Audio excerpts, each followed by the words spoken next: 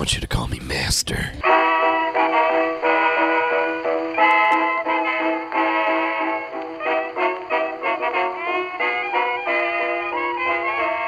Hello and welcome to the super colorful original telecommunicated transmission, otherwise known as Scottcast. I am here today as Scott from Scottcast, the sound guy, with Ian Dixon, fan favorite, former Pod King. Say hello, Ian. Hello, Ian. That's right. We are here. We're broadcasting from sunny Hamtramck this is being released. When is this being released? January 23rd. Okay. How was your January 23rd, Ian? So far, so good. How do you feel about January 23rd? We're assuming nothing bad has happened between, I don't know, say January 13th and January 23rd. So we're going to be bringing you a timely podcast full of gorgeous goodness. It's just a jam-packed episode. And that's good that we're going to be bringing such a great episode because guess what happened? Remember when I told that story about breaking the angel? Yes. Decapitating, actually. Decapitating the angel statue in my mother's garden. Well, I said, hey, at least I know who listens to Scottcast now when I told that story, because I'm sure someone would talk to me about it. Right. Like the day after that was released, I get a text from my mother. Yep. I had no clue she still listened to this show. I felt like, given the stuff we talk about, there is no way she listened. But she does, apparently. So I'm going to stop promoting Scottcast on social media. Because maybe that's the only time she listens. Because I don't know if she knows how to run a podcast app. So if I don't promote on social media, maybe she won't be like, oh, I'll give him a listen to help out my son. And then hear these crazy, insane stories about my behavior, you know? Yeah. Right under her nose. It turns out she discovered the angel. I didn't think anyone would discover it, how cleverly I put the head back on. She discovered the angel, and she assumed it was Brandy, her 10-month-old puppy. It's a very large puppy. It's a Newfoundland dog. Okay. Brown. That's why they call it Brandy. But she assumed that that dog broke the angel and decapitated her. And put the head back on.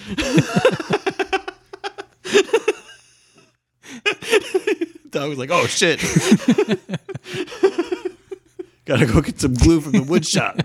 Really? I mean, if a dog went through that kind of length to hide its mess up, I would praise the dog. Good job, dog. That's right.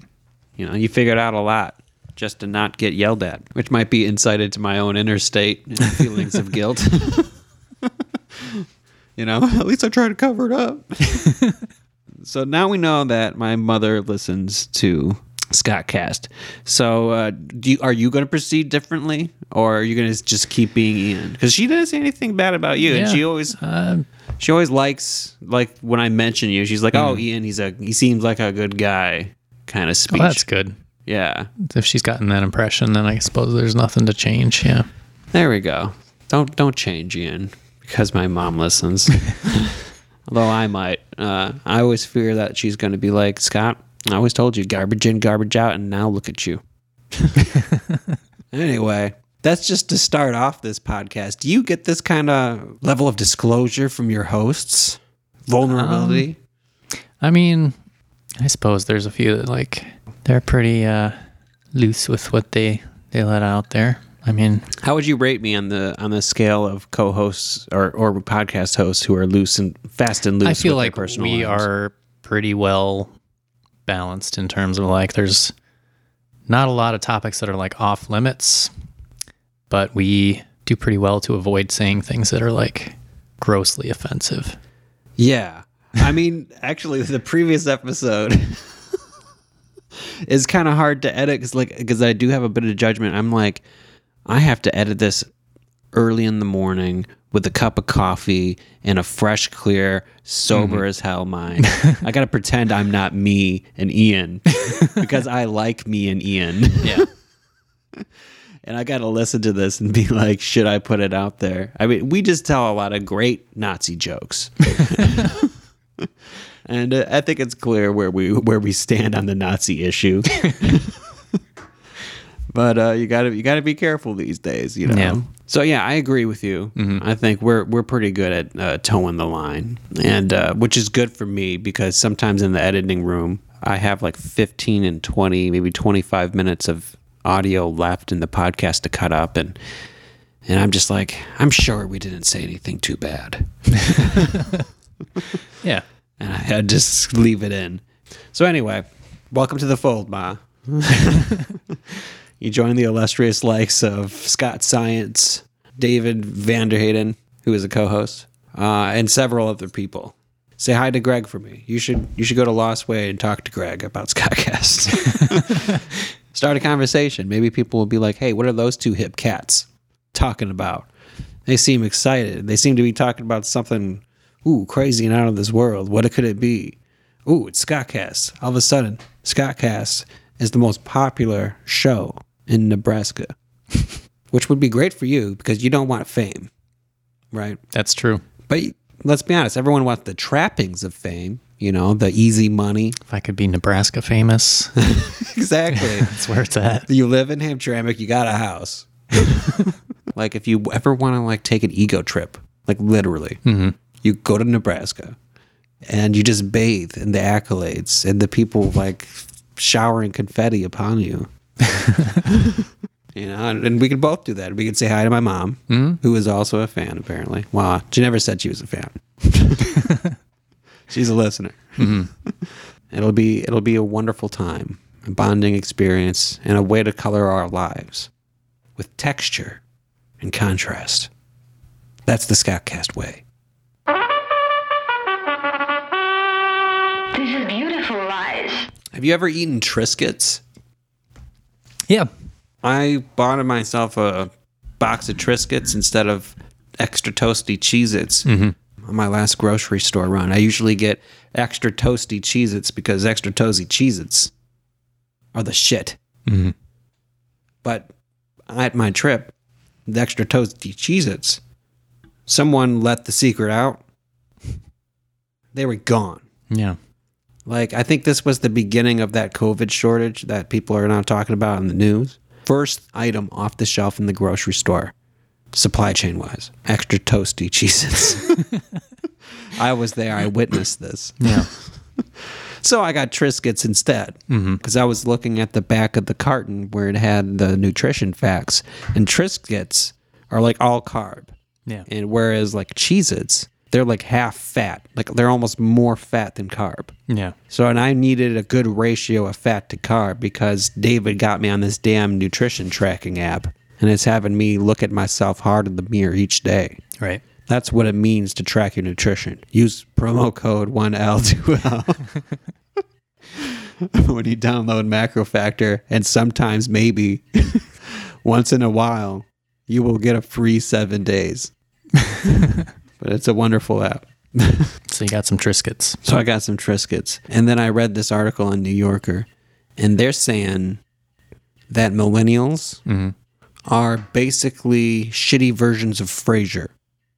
Have you ever heard of Frasier, the show? I've heard of it. I've never watched it. Yeah. All I understand of Frasier is that it's like the stuffiest of sitcoms. Yeah. It's like it's sitcom without Claritin D. But we're like the Frasier of sitcoms because millennials are foodies. We're kind of like like perpetually single, multifarious in that regard. What else are we? We're not as fancy as Frasier though. So we're kind of pretentious though. Anyway, we are We hold the pretension. We didn't take any of his erudition, but we took all of the pretension from Frasier. It's been a wonderfully sobering realization. Do you feel like you're Frasier? You discovered this because of Triscuits? Yes. Well, Triscuits, and then reading that New Yorker article that said all those philosophical things about my generation. But I was apt to agree with them because I was like so fond of these Triscuits. I think my grandma had a lot of Triscuits when I visited when I was 5 in Naples, Florida.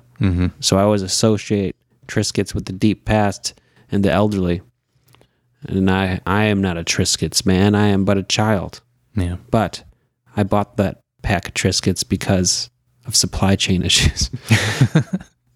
And my God, was it amazing. I paired it with prosciutto, which is even more Frasier. Yeah. Fancied it up. I fancied it up because I needed some protein because I'm tracking macros now. It was a wonderful experience. Prosciutto is basically bacon, but you don't have to do anything. Yeah. Just eat it. I don't know. I'm having a bit of an existential crisis. Do you have like a ready-made like view? I might be a pretentious millennial, but fuck it. This is the way. This is what it's like to live. Yeah. In my time. I mean, I can see the point of the New Yorker article. I wonder who wrote it. Was it an actual millennial, or was it like some boomer who's just kind of grumpy and taking the shit out these of us? dang millennials, they think they're so fucking great. Yeah, they're like, they don't want to make fun of Gen Z. You know, they're too powerful economically. But millennials, no, they're all broke. Right. Let's shit on millennials. Yeah, so I mean, I guess there's some truth in that, but like with any like generalization, there's exceptions, and I don't necessarily feel the need to label things that way. I think I just worry about the aging trope and like being dragged along with my generation because I feel like I take the normal and I'm like, what's the easiest position in this group of normal people? I'm gonna take that. Yeah. And if the group of people, the bell curve, is centered on a median of danger, I am fucked. Yeah. I mean, that's like a lot of that is sort of beyond our control. It's not like an individualistic thing that we became this way. It's like, well, the economy tanked. We're in the middle of a fucking pandemic. That is one big pile of shit. Yeah. It's like factors of the economy and the advancement of like our cultural norms has sort of created a lot of what I guess gets attributed to us as individuals. Yeah. And I think the advent of the internet has offered up a lot of navel gazing. Yeah. Because things aren't being censored by publishers anymore.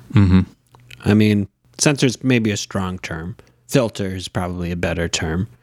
But, you know, as publishers would filter for saleability, and they would be foible to the processes of focus groups and all. Right. But the internet is the Wild West of publishing. It's still wild as fuck. Fuck me, fuck yeah. For instance, that guy Yeah. is a beacon of publishing. Like, Fuck me, fuck yeah. White Claw Gabe, he has defeated and reached every single local publication, unless the local publication is the New York Times and you're in New York. Right. But he has defeated almost every single one of them in terms of reach, and he's just doing that kind of stuff.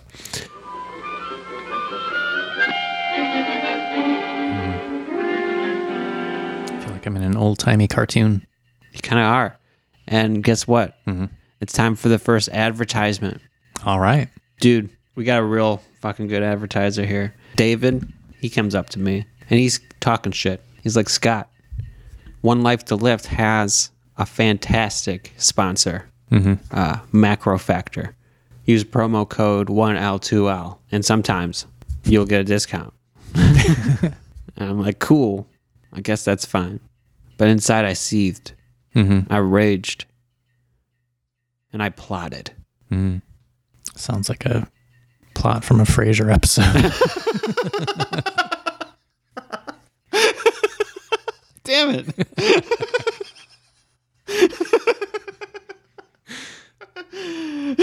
Silence. This is the ad. So I plotted. Balding with my sherry. Swirling in a glass.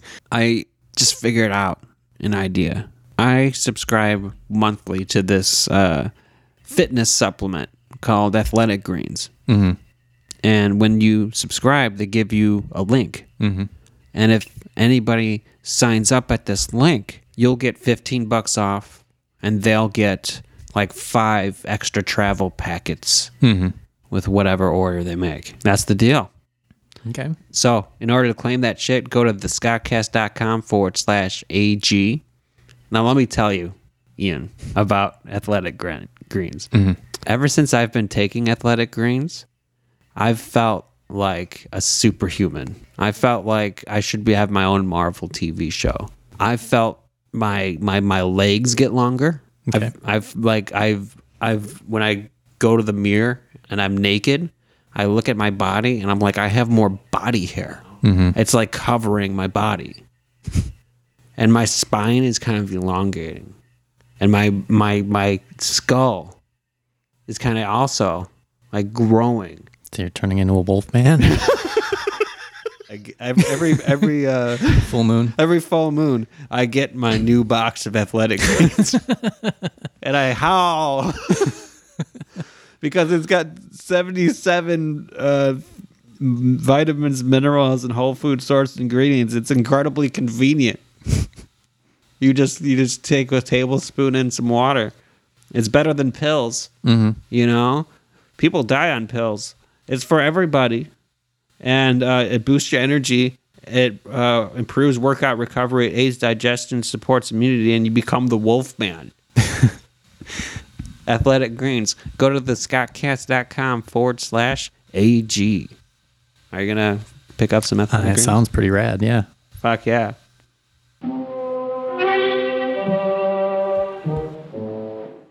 So we got an email bag. Oh. A Scott Castigator that goes by the name of Catherine Hardick writes, do you have any plans for episode 150?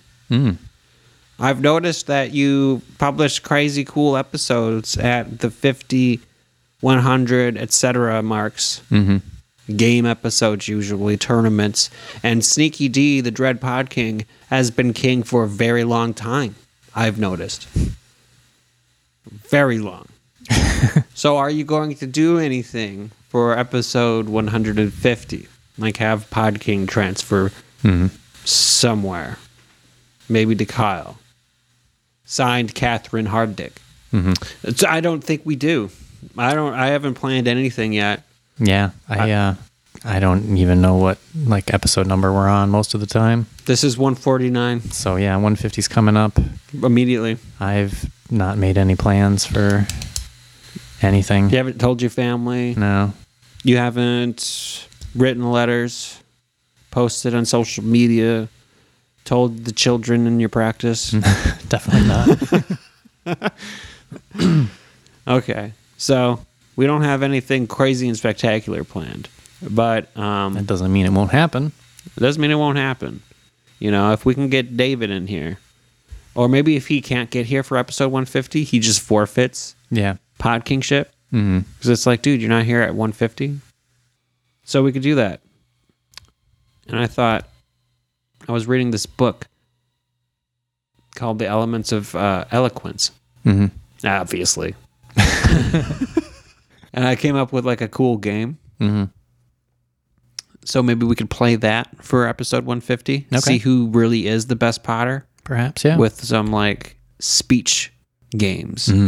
So like the game would be you have to use like epistrophe in your answer to a question. Like and you're assigned a topic and you're assigned a view. So you have to bullshit the entire time. Gotcha.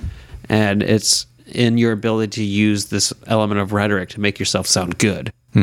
Epistrophe is when you say the last thing in the sentence every time. When no matter what you say in the sentence, you always end it with the same thing every time. Like no matter what happens. Even if David interjects and starts fucking running afoul of you and fucking like just saying his damn puns and his science and his macronutrients, you just say this end of every sentence the same thing every time. You just did it there. I just did it right there. Yeah. I just did it right there.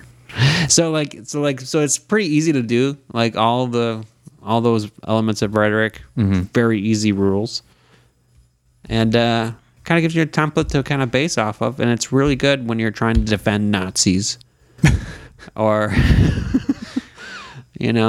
whatever thing you might want to say.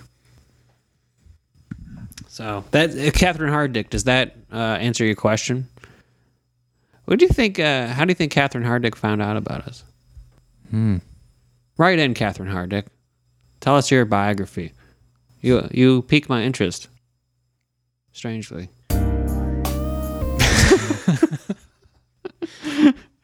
So we've got a brand new segment. I came up with this segment because we've been talking about White Claw Gabe for like 100 fucking episodes. And to real no avail besides talking about White Claw Gabe all the time. It's just been a great ride being like, Fuck me, fuck yeah. and just and leaving it at that. But a few quotes of his have been spinning in my mind constantly. And they finally like converged onto this great idea for a podcast segment that I think no other podcast besides Scottcast can really do effectively. And I call this segment Boss Talk Dumb Fuck. Like with a slash in the middle. Boss Talk / Dumb Fuck. We analyze something that somebody does. They take a risk. It's uncertain how this is going to play out. We debate the pros and cons, separately, and we kind of land on a conclusion. Is this guy talking boss talk with this decision? Are we confident with this guy? Or is he a dumb fuck? Did he mess up? Is he bullshitting us? Is he a piece of shit? And that's the game. And to commemorate White Claw Gabe's involvement, I've made this. Woo! If you don't like it, you're a dumb fuck. This is Boss Talk, mate. Boss Talk, dumb fuck. If you don't like it, if you don't like it, this is Boss Talk, dumb fuck. Fuck me, fuck yeah. I'm so happy. For the inaugural edition of Boss Talk Dumb Fuck, we have someone I'm so glad to have given us a topic like this. Someone who's been with the podcast forever. I love this man. No matter what happens, I love you, Master Charles. Or is it Master Charles?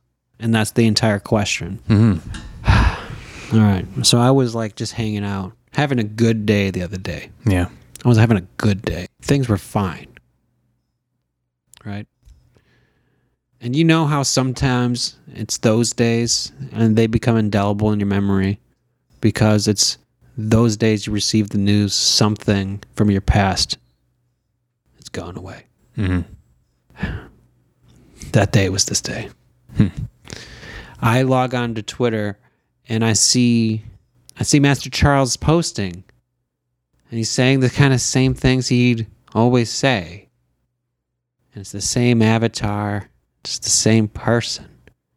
But the username is different. And the link is different. It's not Master Charles. It's Spicy Boy Charles. Okay. So I click, and I ask him in the chat, because he's playing Duke Nukem.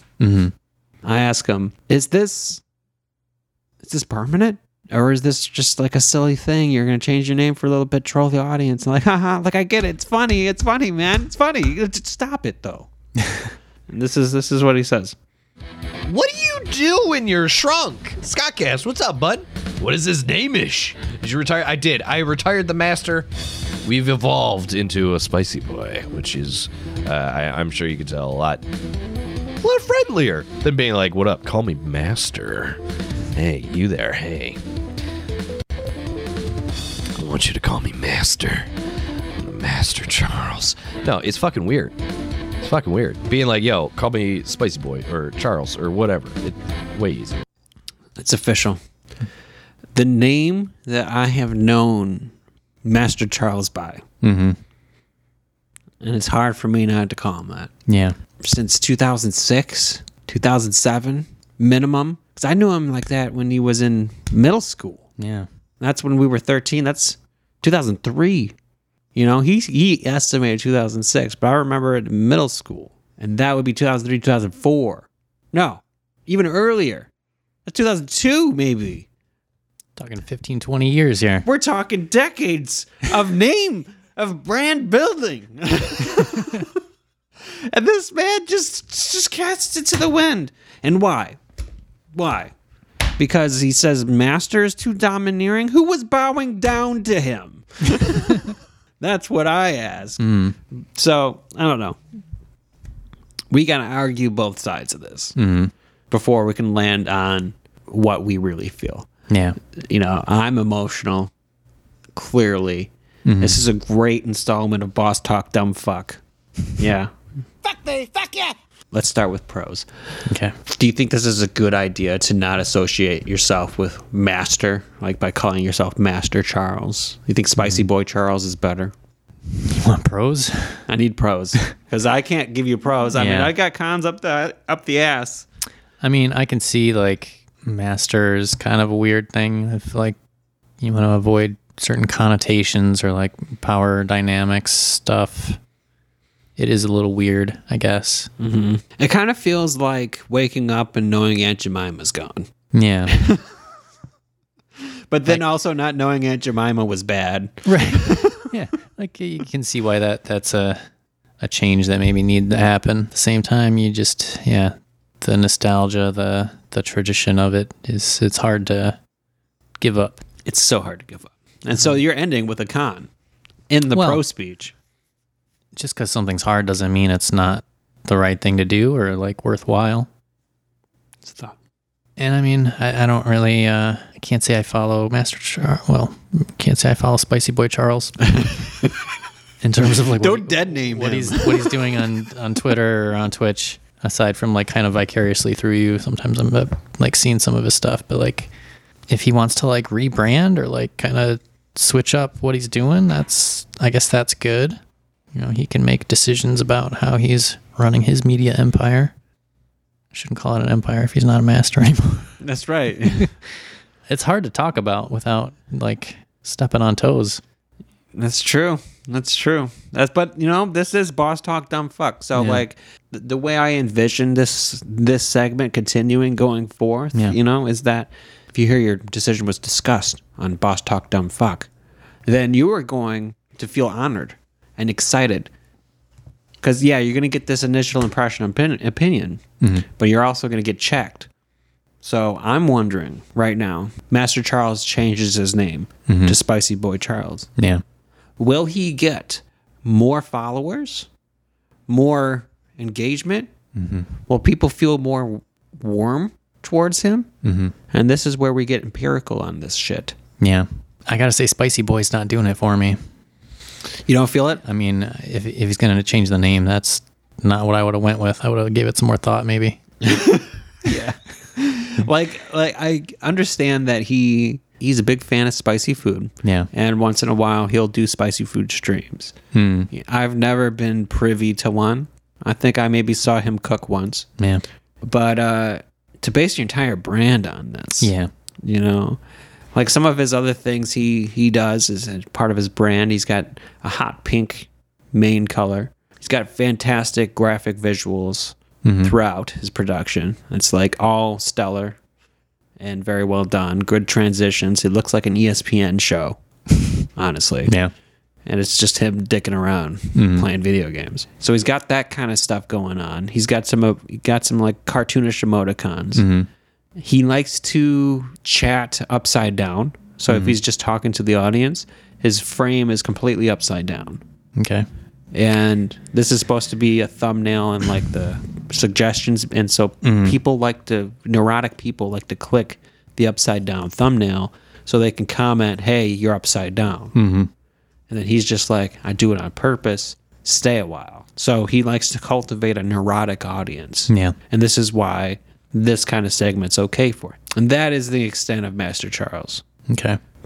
Notice how little spiciness is in it. Yeah.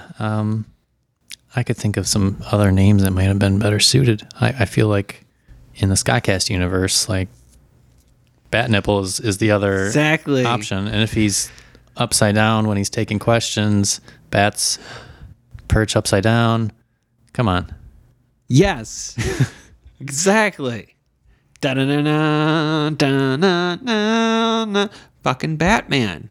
Get your Batman symbology in there. And your Bat Nipple. And you have actual real story behind it. And you got the Sky Castigators behind you, Master Charles. Yeah. If you call yourself Bat Nipple instead. I'm still a big fan of keeping Master Charles. You've built so much with it. But, you know, it's been a while. He's got a neurotic audience. Like maybe they need an authority figure to really look up to, you know? That's how you cultivated your audience. Yeah. Could be he doesn't want the neurotic audience anymore. Spicy Boy is the quickest way to dispel Good way to them. shed the unwanted audience. Yeah, I mean, just consider if like the most loyal of his neurotics launches a segment critiquing his choice. You know, he's probably got his thumb on the pulse here. So I think pros, as far as changing his name, is like, yeah, that master connotation's real troublesome, you know, and you don't want to be associated with that kind of stuff. But cons are maybe you do. Or like just pick a different name. Yeah. Don't be Spicy Boy. Big con is Spicy Boy is not it. Yeah. And I think everyone agrees with that. When he explained it to me, he defends Spicy Boy not by saying, because I'm the Spicy Boy, which is the correct answer. Right. He defends it by saying, I'm not Master Charles anymore. And that is the core problem here. Yes. If you defended the name change by being like, because I'm fucking Spicy Boy, I would have tinkled my pants and went away. But instead, you got on Boss Talk, dumb fuck.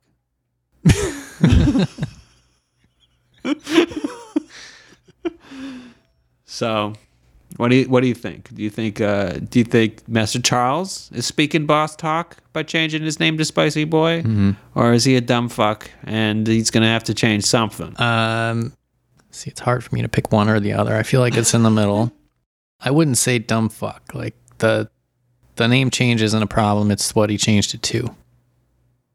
Spicy Boy's not it. Spicy Boy's not So it. if that's the criteria, I guess it's dumb fuck. Okay, so name change, This is Boss Talk. name choice. You're a dumb fuck. There you go. All right, this has been Boss Talk, dumb fuck. Ooh, if you don't like it, you're a dumb fuck. This is Boss Talk.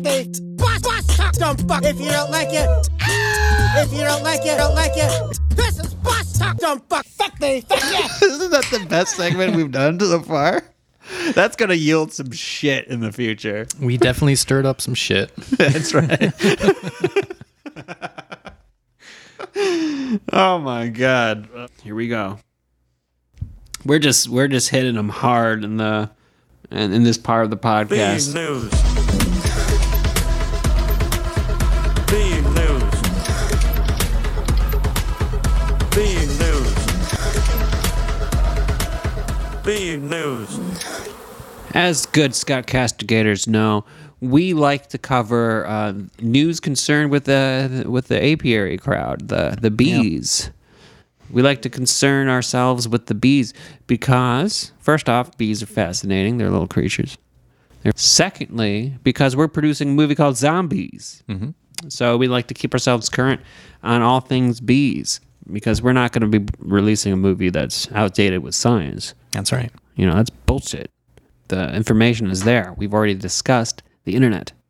So, first thing up on bee news, let's see. Just a little bee fact I came about, which I think might be useful for the zombies script. The zombies, the creatures, yeah, they're bees, but they're mutant bees, so they exhibit a lot of the aggressive tendencies of hornets and stuff, and closer related kind of insects. Right. And so this is something about hornets. Now, hornets are usually kind of solitary with their hunting behavior, But when there's like a famine, they will hunt in groups, in swarms. In order to mark a target, what a hornet will do is it will rub its abdomen on the target. The secretions from it humping the thing will be like a homing beacon for the rest of the swarm.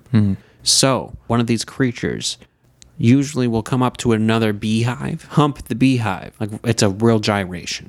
It's really hip forward. And they will accost the beehive and just rub itself all over.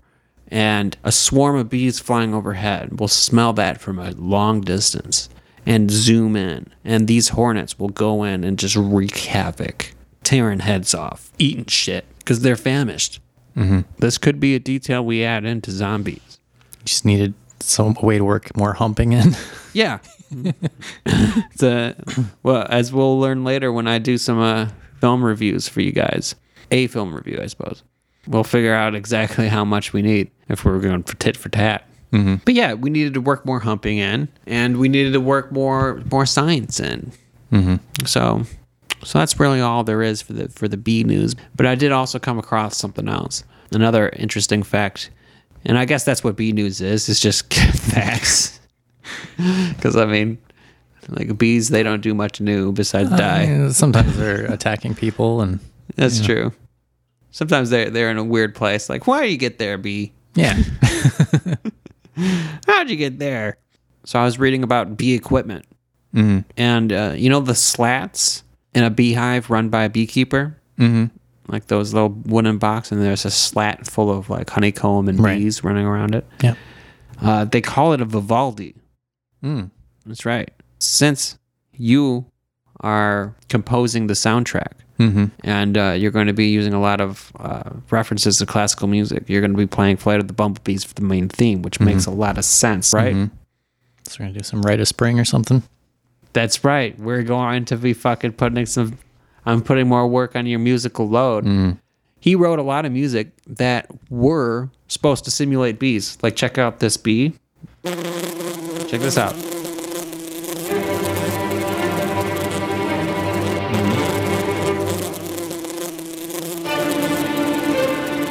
Can you imagine David fighting bees to this? Oh, hell yeah.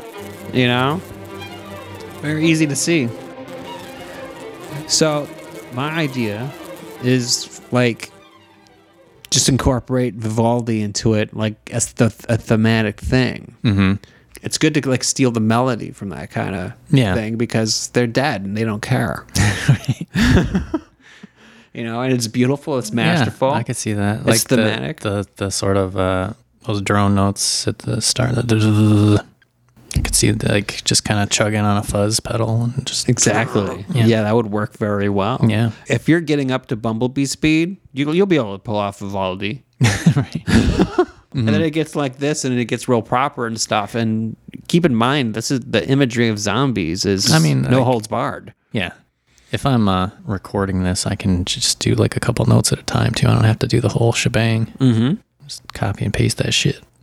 That's right. We've got the aid of digital devices to cover our fuck-ups. Yeah. And that's what we're going to do. And particularly a Vivaldi piece, I would like to help curate the pieces for the shots. But a Vivaldi piece I would really like to hear for like David contemplating the need to fuck the bee. Like he's like thinking about his whole life. You know?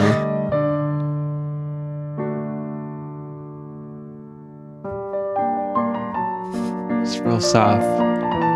Like the ashes of like dead people and like the battle ahead are like falling on him slowly. And it's like super HDR for like him, but like everything else is fuzzy and gray, you know? And like he's battling, but he's thinking while he's battling about his dick. And eventually, of course, he lands on the eventual decision that it doesn't matter what he does. He has to do the right thing. That's it. And he fucks the bee. You know? Yeah. I'm into it. Like, weren't you about to just cry listening to the David Fox scene for the first time ever? Like, we've discussed that scene so many times, but with that music, Yeah, it becomes that's emotional beautiful. and real. Yeah. It's a spiritual film. I just can't wait for us to actually do it. Yeah. It's going to be fucking awesome. We're crafting this thing from the bottom floor up, and you guys get a taste of it. Mm-hmm. The building Behind process. the scenes, yeah. Yeah. I mean, of course, everyone's like, these guys are crazy. But, like, when it happens and you see it, Mm-hmm. you guys are going to be like, we were here on the ground floor, and I'm going to welcome you, my prodigal sons. Is that how you say that? No. Prodigal, you had it, right? prodigal. Yeah. Okay. That has been B News. We're on to the headlines, and there was a headline that I found on the internet that made me laugh so hard. And I loved it so much. Mm-hmm. And the headline was so perfect. I understand how the internet works. They say a salacious headline to get you click. They want your attention, and that attention turns to money for them. But with that in mind, I saw that headline, and I was like, I'm going to keep this pure for now. I'm not going to read this article, but I will share it to Ian. The headline was, psychologists debate whether to call patients sluts. Which brings to my mind a lot of scenarios. Like, is there like a segment of psychologists out there that are like, look, these people, they don't need help. They just need to know they're a slut. They just got to do it. They just got to they just got to admit it. Like 45 minutes in, Joni, I hear you. I hear you. The thing is, you're a slut.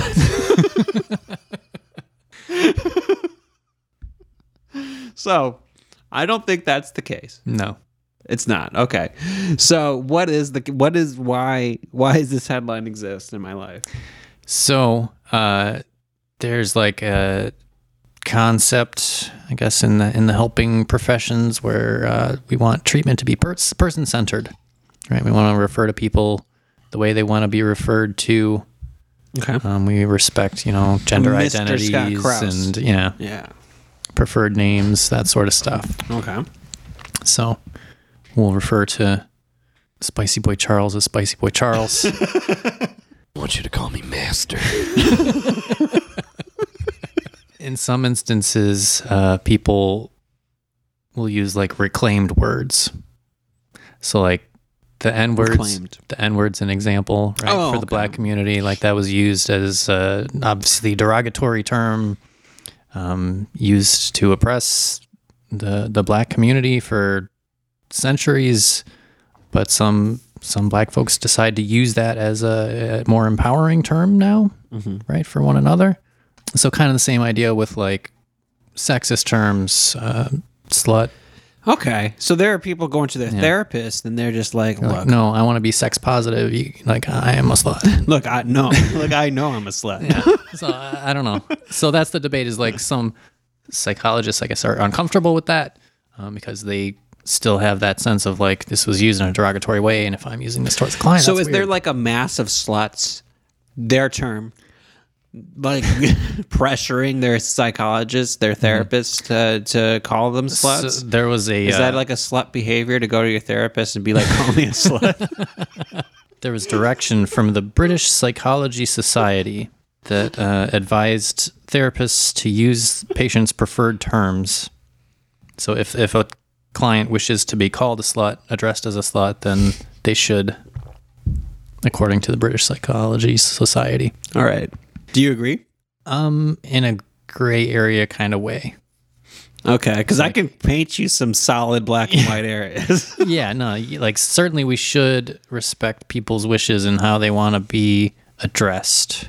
Mm-hmm. But it's kind of going back to like the N-word thing. Like if my clients want to use that as a kind of reclaiming that word in an empowering way, I support that. But I'm not going to use that word. Right. Because that's what it sounds like. Yeah. It sounds like all these sluts are like, call me a slut. If they're really insistent that I call them that, we would have to explore that before I'd be comfortable going down any road like that. Like, I want to know what that means to you and why it's important that I address you that way. And there's a lot to unpack before we... It's a powerful like, powerful okay, yeah, you ask. slut. Look, these sluts know that's a powerful ask. That there's a lot to unpack. The very fact that it could be considered like maybe slightly offensive that I'm doing what you tell me to by consistently calling this group of people doing the asking sluts. Very specific cohort, I feel. To me, the big surprise is that it is a cohort. That it's like, it's a large mass of people. This could just be me being Frasier. Millennial Frasier, self-centered, egotistical, narcissistic. Frasier is a psychologist in the show. Oh, I bet he would have to deal with this. This would be a plot line. Yes. It's like, oh, you want me to call you a slut? Oh, well. But he was like a radio show psychologist. So like, Oh, was he? essentially, You know way more about Frasier than I do. essentially what we're doing. Oh my god. What the fuck? What the fuck? I don't know what I'm doing with my life. I'm not Frasier. I'm not Frasier. Oh, Scott.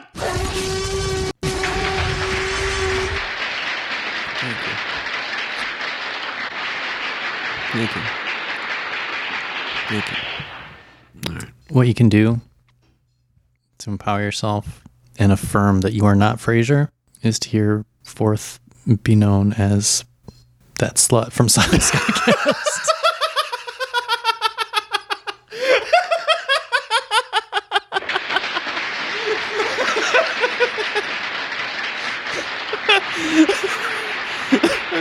Okay. I take that. I will take that mantle now. I will retire sound guy. If, Master Charles could retire Master Charles, I could retire sound guy. I've had it for like months. Like, I'm going to retire sound guy. I'll be the slut from Scottcast. Boss talk or dumb fuck? Email bag us. Email bag us what you think. It's your turn for. If you don't like it, you're a dumb fuck. This is boss talk. Yeah. Boss talk, dumb fuck. If you don't like it. I'm sorry for the edit room, all this laughing that you're going to be having to cut around. But, this slut is enjoying this Scottcast. Oh my God. This is some good shit. But,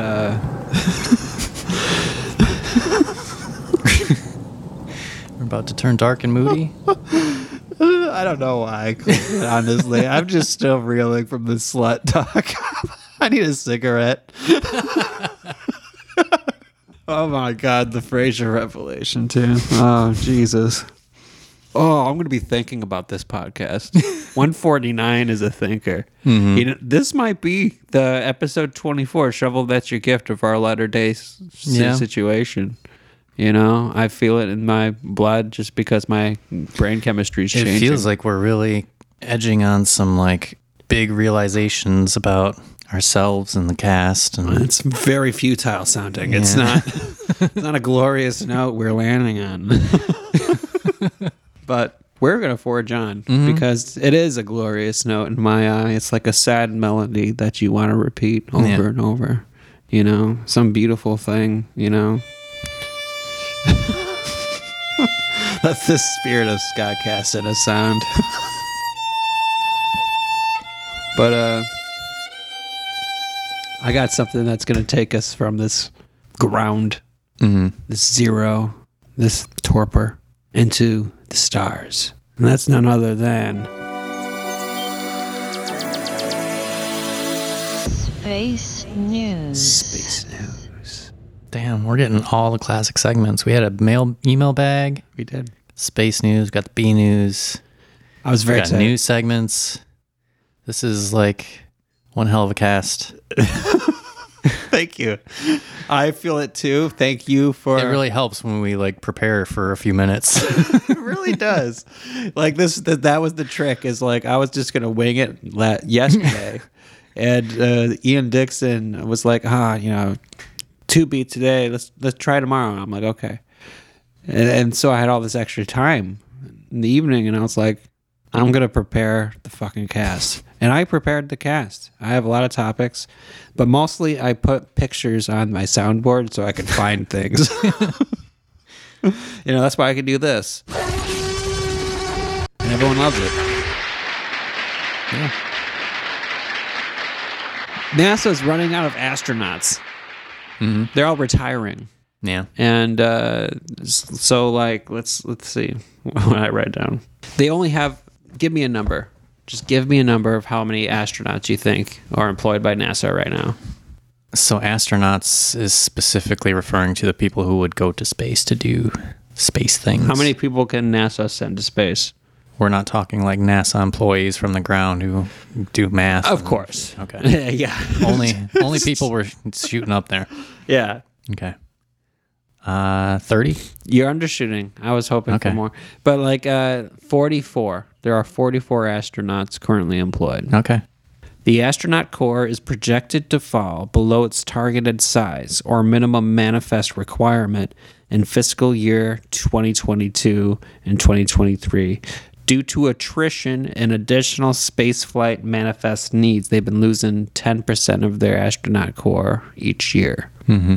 Adding that the astronaut office calculated the corps size would exactly equal the number of flight manifest seats NASA will need in fiscal year 2022. So they've outplanned their capacity. All these space headlines we've been telling you have been bullshit. This is beautiful, lies. Because we don't got no astronauts. They're all old fucks.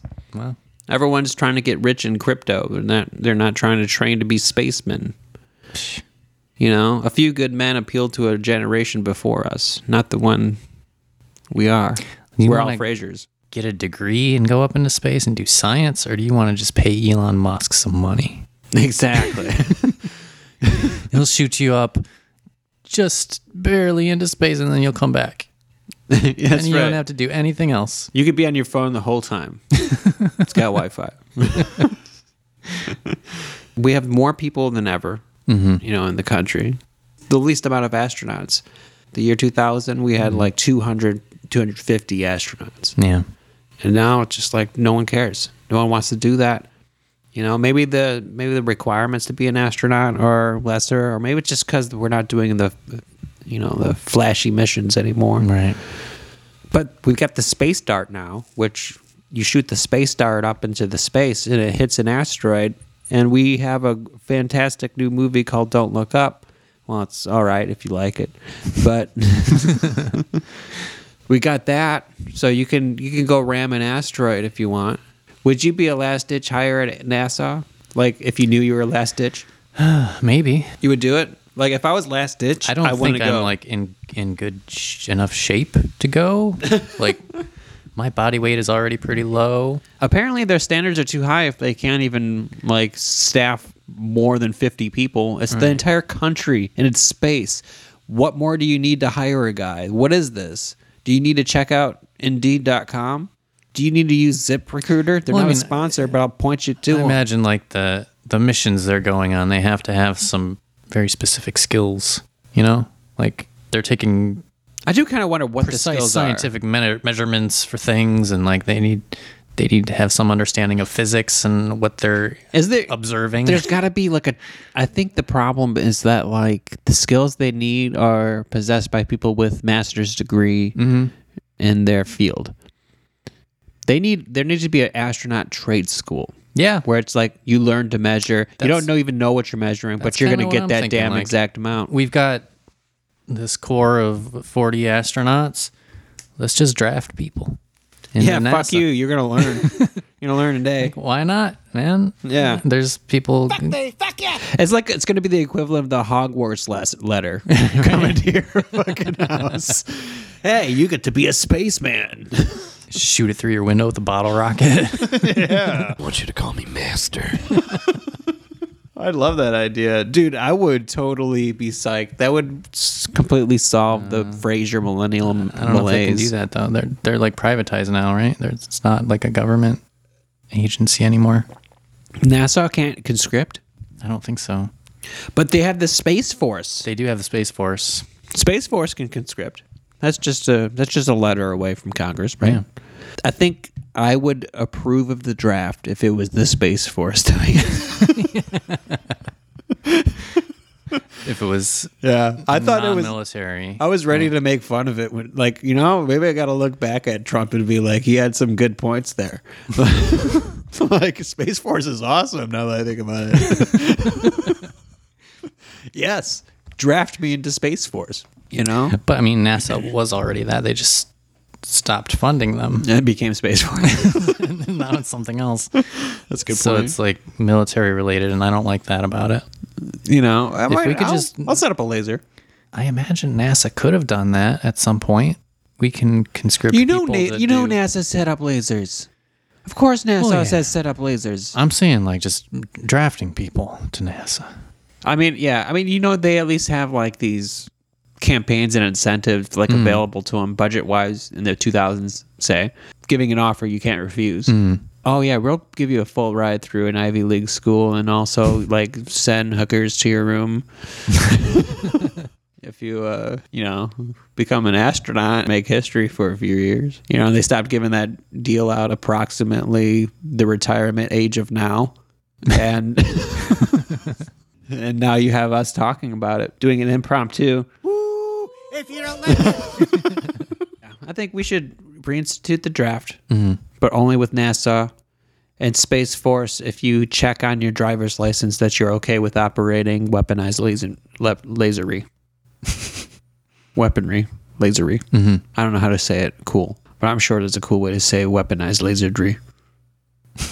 I think that is the cool way to say weaponized laserry. All right. So that's been space news. Let's do our space interlude.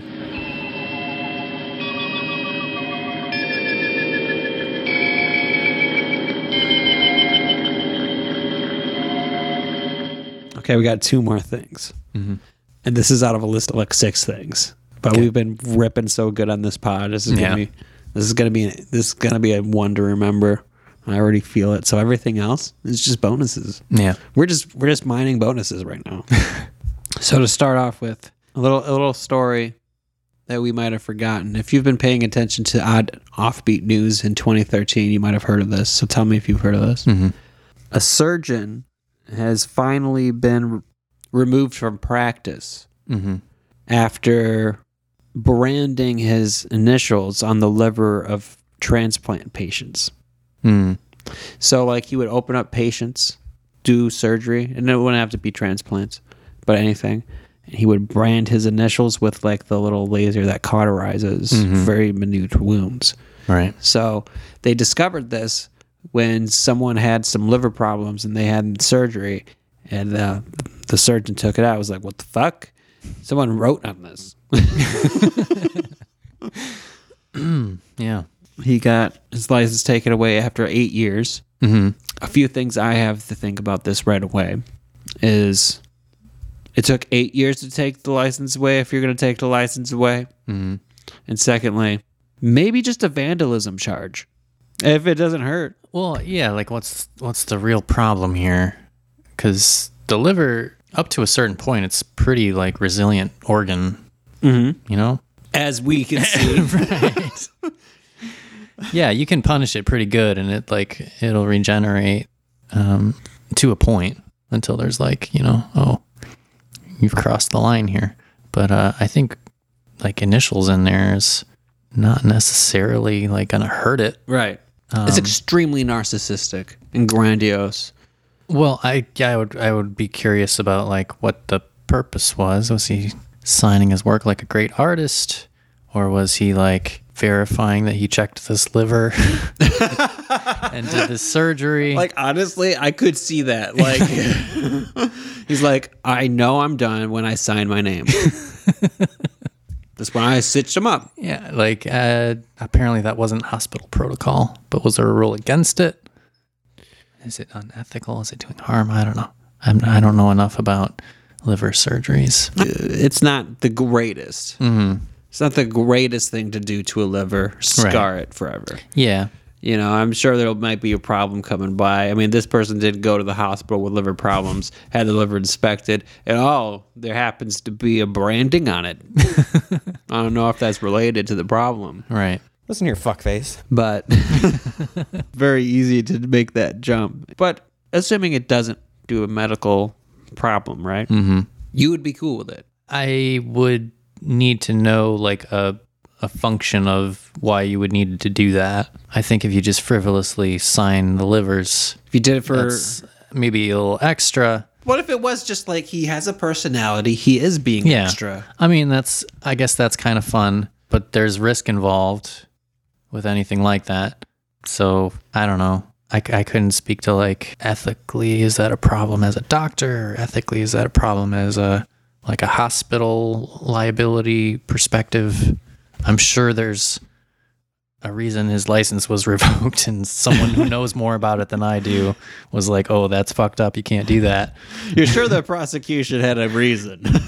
But, I mean, if I had a liver transplant and they signed my liver and like it worked out though, it was fine, I'd be cool with it. Okay.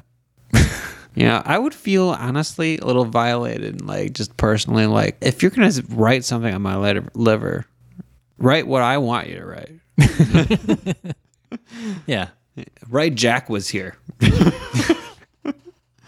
Or Tanqueray, I guess, at this point in my life. I've been drinking more gin. Something like that. You should write slut on there. Write slut on there. Oh, now you're skittish, mister. I'm going to write my initials. You can't write slut? What? Does slut make you feel bad? Why does it make you feel bad, doctor? Anyway. So that was our little take on whatever that was. Remember before the pandemic when we went to a nerd festival and closed in a very small space? Yeah. And we met with an elderly man named Lloyd Kaufman. I do remember that. That was like right before the pandemic. Looking back, that was kind of a dangerous thing. That was the most dangerous thing. And like we were putting like our idols in danger.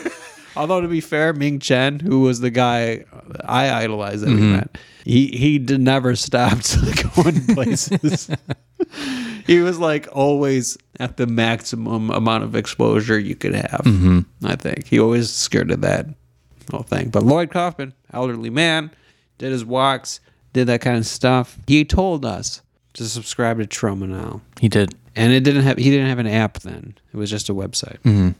I said, of course, I'm going to go immediately. You're giving me a 30-day free trial. I said that. I think we said this to him on record on this very show. Yeah. And our lapel mic on a fucking chopstick. Yeah, on our mic on chopstick. And finally, earlier today, I actually did that. Solid. Yeah. Well, like we've been saying, time's kind of stopped having meaning, so essentially you did it like when he told you to do it. I always had it on my list. And I always said I had it on my list. Yeah. And I always said I will subscribe to Trauma Now. And I said this a lot for years. And I finally have done it. It's a 30-day free trial. I don't know how often I'm going to be watching Trauma Now. So we're going to see during this trial. Because I don't know if I want to spend $5 a month. Yeah. Lloyd, now the ball's in your court. I love you, Uncle Lloyd. I love your NFTs. I'm sure they're wonderful. I'm sure they are worth it. I would put the bet on worth it for someone like Lloyd Kaufman. Yeah. I think people making NFTs of like their dick pics are probably terrible people. But Lloyd Kaufman can probably get away with it. It's a value equation. It's difficult. Anyway, I'm going to be reviewing some trauma films that I watch. And I'm going to watch it purely based on like very instinctual processes going through. I'm excited about this. You know. So like I am single. And a lonely man.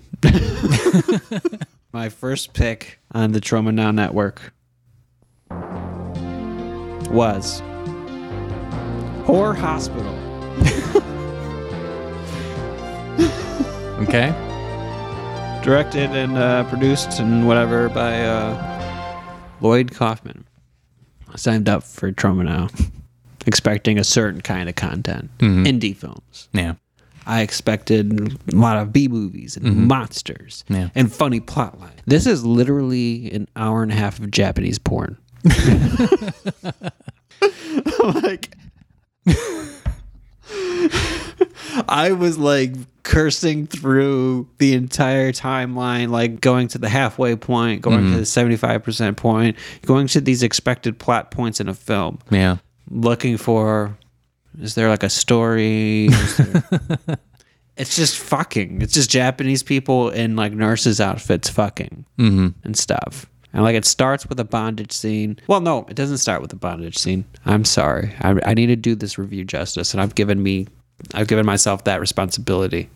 I understand these films are going to be outlandish, but I'm going to give them my most truthful review. It starts off with a woman who is employed newly by a new hospital, and she wonders what's going to be in store for her. And she's walking down the street into the hospital. There's a blue sky behind her. She's wearing a nurse's hat, and she's smiling, and like the camera's like slightly below her, so you're kind of like looking at her looking up, and it creates this angle towards heaven, and you feel hopeful. And she gets in, and she opens the first door, and inside there's this like elderly nurse who is like shoving her pussy into the face of this man with a ball gag. Okay. And she like watches this for a good 15 minutes. And I'm like, all right, I don't think this is I'm sure the story's coming soon. I'm like, I don't know if I can take the pacing right now. I'm going to do a pro move. And I'm going to use my remote to go to certain places in the film and see what it's about. And this is the technique, folks. You go first halfway in. And the halfway point of a film, for most films, you're going to get like a big disaster or a big success. So you kind of see what it is. In the direct middle, there are 6 people having sex, and a ringleader is announcing that more sex is coming. So a big success, you'd say. Yeah. It's a wide angle shot. It's a very long shot, and this guy's taking his time announcing. He's just walking around with a microphone, just announcing that like, how great is it that there's so much sex happening in this hospital. There's a classical music playing, and then 75% through, it is the nadir of the film. It is where things are blackest and darkest. There's no hope, and you could smell the corpse of death in your vicinity. It is where it seems like there's no... It's like peak conflict, right? Peak conflict. It's conflict is won, and you have lost. It's that moment before you open your eyes to a glimmer of hope. Yeah. But the glimmer of hope is not here yet, and this is what happens in Whore Hospital. 75% through, a dude comes on a girl's chest. Then a nurse says, since then, I've been given blowjobs to all the patients. So this is the main character, the nurse. And she gets cummed on her chest. And then since that coming, she has given blowjobs to every patient in the hospital. So this tells me the conflict in the film was she didn't want to be one of the whores in the hospital. She just witnessed a bunch of it. Halfway through, there's this big party and this big announcer, and you know what? It was a failure because she came into that party and she didn't want to have sex. She didn't want to fuck on camera. But 75% through, she let a man come on her chest, and that's the nadir. And when she decides it's time to just blow everybody. And at the very end, she's outside and she's smiling and she's looking up, and behind her is the hospital. And she says she's glad that she lived in the hospital because it brought her out of her shell. So it turns out that Trauma Now just has a shit ton of... Lloyd Kaufman himself produced a shit ton of just actual porn. I did not know that. Interesting. Did you know that? I know he did like some raunchy sex comedies, but I didn't know he did like straight, like hardcore porn. Japanese too. Like none of this was English. Yeah. It's all subtitled. Well, do you want my Trauma Now password? I'll probably sign up on my own at some point. Okay. How I've been saying. I'm a homeowner. I can have my own Trauma Now account. So you got to tell me what your favorite movies are, and I will bring another Trauma Now movie to the next podcast and do a Trauma Now review. Yeah. At least through this trial period, you'll have at least 3 or 4 trauma reviews. So this has been the Trauma Review. That's right.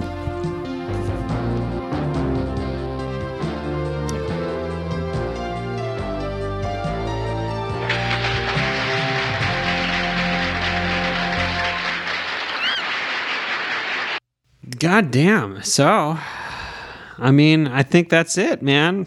That was a solid cast. Yeah. We could do another ad break, but like, do you want to sell anything on Amazon? We can give it its own address, like we did the scottcast.com/AG for Athletic Greens. Get yourself some supplements. Do I have to have like a specific product I want to sell on Amazon? Just think of anything, and then I'll just make a link for it. Let's see if they have Horror Hospital on like Blu-ray or something. Yeah, let's see if we can get a Horror Hospital used disc. That one might be hard to find on a public marketplace. Seems like we're getting some like hits on Kindle for like just separate, like the novelization of Horror Hospital. Dr. Feelgood, a medical romance. Dr. Feelgood? That's like a romance novel for people with like an opioid addiction. Oh, he feels good. Oh, that man feels good. Oh, this sounds kind of awful.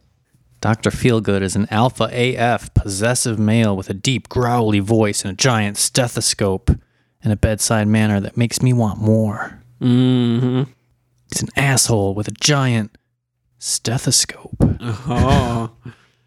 And a tiny dick. Because he's compensating with the stethoscope. So I don't know. I don't really want anyone to buy Dr. Feelgood, but if they want to check out the Photoshop, they can follow the link and then buy something else. There you go. So check out that stethoscope Photoshop on Dr. Feelgood, the romantic novel. We put that at the scottcast.com/feelgood. No hyphens or spaces. And so yeah, we're at the end of the podcast, baby.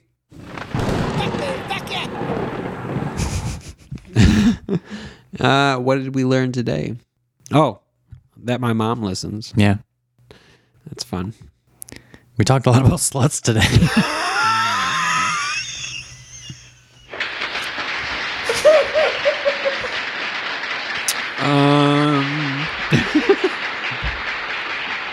We learned what was good media strategy. I feel like themes were that like change is good, but also the reasons are important. Yeah. That was the thread, I think. Yeah, the reasons and the change too. Sometimes the reason can be good and the change can be underwhelming. I want you to call me master.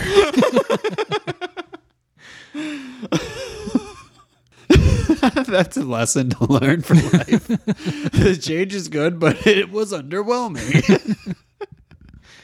Oh my God, that's the story of my life, you know? That's the Frasier. That's the Frasier in me. Yeah. And that's probably. what I learned is that we're Frasiering, and by the benchmark of the 90s, we're not doing good. Mm-hmm. We're broke Frasier. Yeah. That's... You know, but we have the gift of awareness and the internet and the ability to analyze ourselves endlessly. Mm-hmm.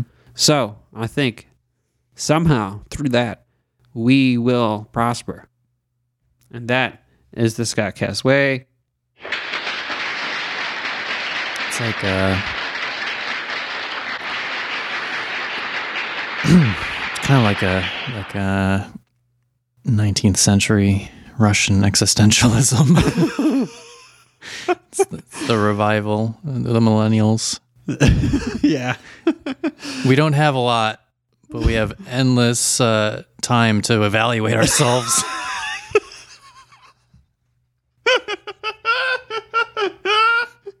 I'm into it. Maybe we'll find meaning.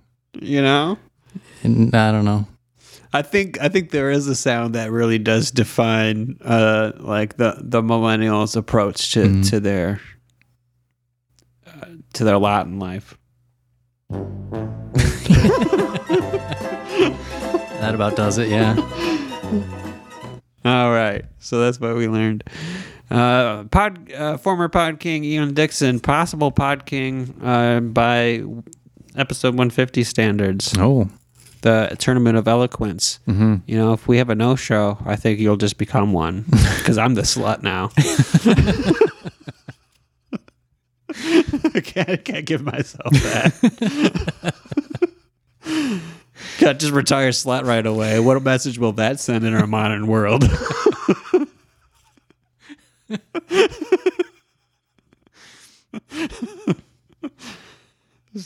So we got the Tournament of Eloquence coming up, and if Sneaky D does fucking win, he wins. Yeah, I mean, if he can handle these rules.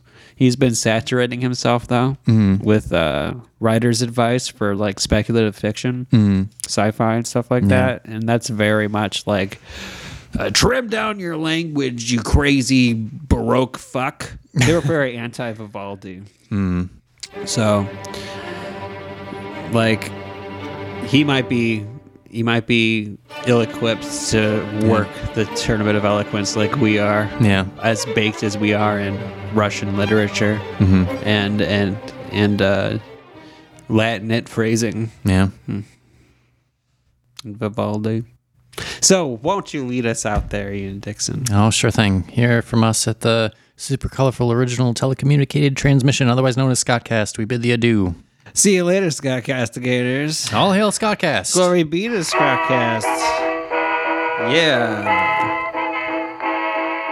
This is Bus Talk.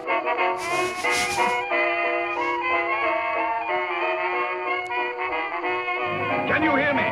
We're being hurled into space.